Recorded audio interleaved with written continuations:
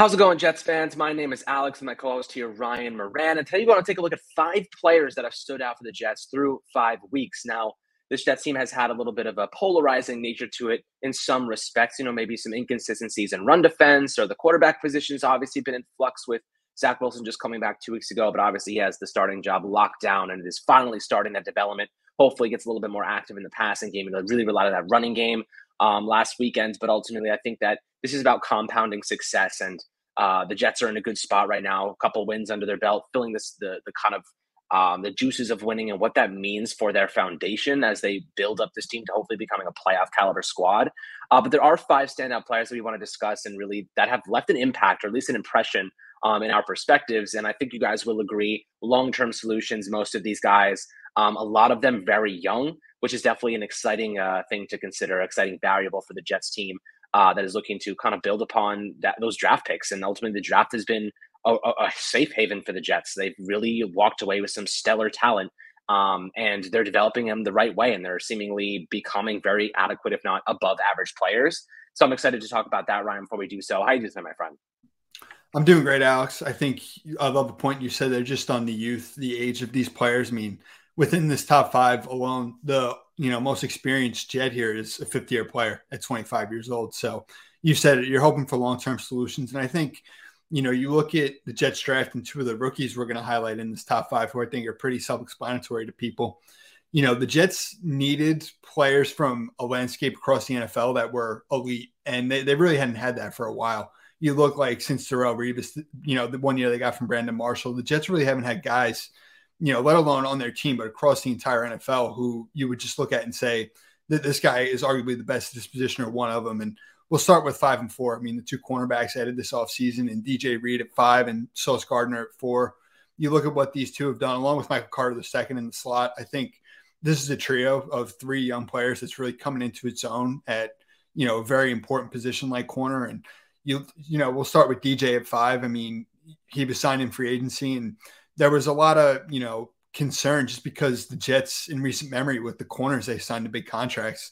You think of Tremaine Johnson was a very recent one. And I mean, DJ, as long as he's on the field, I think we can come to know who he is as just a reliable player, someone who can tackle out on the edge. He's very smart. He's quick. He's got a ton of length. His ball skills have jumped out to this point. I mean, he's been, even better than I think you could have asked for as a big ticket free agency signing, and really excited about what DJ's given. And then with Sauce on the other side, I mean, he's one of about 4 or 5 corners who has a pass breakup in every game so far this year. Got on the board with 2 big plays the other day, the safety and the interception that he recorded, his first pick of his career. And I think just the physical and athletic traits that this guy is gifted with have been on display. The quickness and the speed at someone of his size, I mean, is just incredible. And it's the, mindset, the tenacity that this guy plays with as much as anything that separates him and is going to take him a long way in this league. And I think DJ at 5, Sauce at 4, are 2 pretty easy ones here to start out. Oh yeah, definitely easy. A very interesting combination of players, right? One of them a little bit smaller, a little bit quicker, and then you have the other one in Sauce that's lanky and long and rangy. Any synonym you can come up with that expresses his pterodactyl-like range. And honestly, I love it. This is a very, very strong base of corners, because you could say, look, you know what? I want DJ Reed on Tyreek Hill. And I mean, if Devontae Parker was still with the Miami Dolphins, I'd say, I want Sauce on Devontae Parker. He's a bigger guy, a little bit more length to him. But that doesn't mean Sauce can't guard these smaller receivers. He definitely can. But DJ Reed, a little bit more quick, quick space agility and mobility in that facet. So I think that he definitely offers you a lot of value there. But, looking at DJ Reed's numbers up to this point in the season, he's given up only 88 total yards and an interception and a pass breakup. He hasn't given up really anything to opposing teams. The worst game he had was against Cincinnati. He gave up 26 yards on 2 receptions. I mean, look, they're not picking on him. They want to stay far away from him. He's been absolutely tremendous, one of the highest graded corners in football up to this point. If you're an opposing team, you're trying to run the football against the Jets. That's your game plan. If you're the Green Bay Packers this week, Aaron Jones, A.J. Dillon, that's where I'm going. I'm attacking those guys, but the Jets are getting Quincy Williams back. So, you got another variable there to consider. And of course, Quan Alexander's been pretty solid in his absence. So altogether, the Jets have had a really solid start to the season defensively. A couple hiccups in the beginning, mostly because of the safety position, but they have so much youth on this team, and so much of that capital, their resources are tied up in other positions. they can afford to go out and sign themselves a pretty good free safety in free agency, if not draft one next year. Lamarcus Joyner is definitely on the back end of his career, might retire after this season. We'll see what happens. But I think that's kind of the last piece to the puzzle for that Jets secondary. And then Sauce Gardner, on the other hand, giving up 127 yards, a touchdown against Cleveland, but I think it was more of a miscommunication. I think it was to Amari Cooper. I believe he was the one that got the football. So, definitely I'm not going to put that against him. He also has 4 pass breakups up to this point. Opposing teams have tried to target him against Pittsburgh. He had 7 targets, only gave up 2 receptions for 9 yards, one of the best graded corners of that week specifically. And then against Miami, 3 receptions, 5 targets, 26 yards. His worst game probably was against Cincinnati, where he gave up 51 yards. So, they tried to throw the ball a little bit more against the Jets, and ultimately they didn't really get much going. 26 yards against DJ, 51 against Sauce. You're not beating these guys on the outside. If you want to beat the Jets, you have to be attacking the middle of the field and trying to get over Lamarcus Joyner. But then again, those corners, they have so much makeup speed that you can't really beat them deep. You're having to really rely on just great route running. I kind of get the sense that the Jets, I don't really think they have many weaknesses. I think it's just run defense, to be quite honest with you. Opposing teams are only really moving the football because, of their rushing game. You look at Nick Chubb, 3 touchdowns against the Jets. It's just the run game. If they step up, if that interior steps up, if Quincy Williams comes back and make a big impact, which he did when he was playing a couple weeks ago, and right before the injury, I think was it against Cincinnati, got knocked out.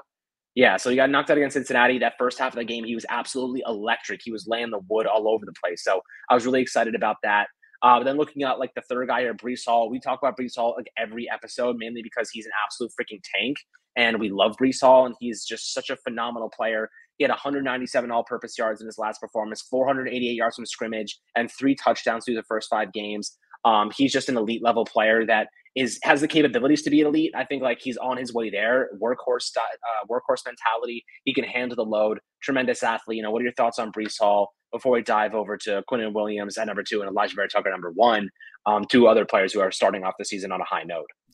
Breece has been an absolute game changer. I think that's pretty obvious, and why you trade up for him like the Jets did at the top of the second round. I mean, the speed, the size, the power, the contact balance, what he can do in the passing game as both a receiver and a blocker. Breece has been, one of the Jets' best players pretty easily. And like we said on our episode 2 days ago, I mean, this is, he's on pace for over 1,600 scrimmage yards while having Michael Carter in the backfield with him as well. So it just really speaks to Breece's dominance when he gets the ball in his hands. I think you've really started to see him really the last 3 games, and it's shown up just on the stat sheet the last 2 weeks, how dominant he is and how much the Jets are really putting on him, Michael Floyd specifically, week to week. And I think you're really just going to continue to see, the Jets put the game on Breece's shoulders week to week. And, he's going to be, a key focal point for this offense, running the ball in the passing game and get him help, continue to make life easier. And I think we've seen how comfortable Zach Wilson's looked in his first 2 games. And I think you got to look up to, trading up for Breece Hall and saying that's definitely got a big part of, Zach's, growth and his comfortability just playing within the structure of the offense.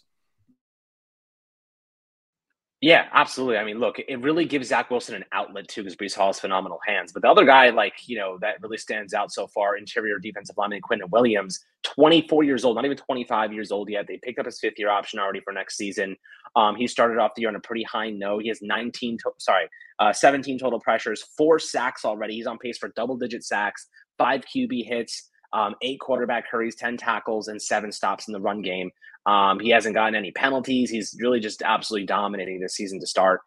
So, you love to see that from Quinnen Williams, a guy who's really been kind of developing, growing here, and, was hitting this stride as 88.8 defensive grade with a 90.1 pass rush grade, according to PFF. Of course, a lot of people say take that with a grain of salt, so I would suggest doing that. But the film speaks for itself. Quinnen Williams has been elite up to this point in the season. And the last guy that I want to discuss is Elijah Vera Tucker. If you've been watching this channel for a couple of weeks, you know that I believe Elijah Vera Tucker could be all pro. I believe he's that talented. I've said this routinely over the past couple of weeks before the season even began.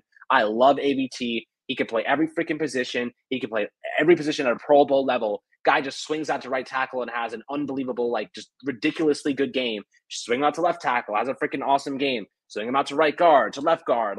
Anywhere you put him, he kicks serious ass. And that's value you cannot put a price tag on. You cannot put a price tag on a player that could go and fill in at one of the hardest positions in football without having any reps there and kick serious ass. That is nothing. That is not something you find on a normal day in the NFL. This is a very talented player, a very versatile player, and one that should be locked down long term. I know he's only in his second year, but if I'm the Jets, fourth year comes around, you have to make a decision on his fifth year option. I'm locking him the hell down for the next 5-6 years, and not even thinking twice about it. He is a staple. You know, you could even kick him out to left tackle, make him permanent position player there, because ultimately you don't know when Mekhi Becton's going to be. Fant is gone after this season.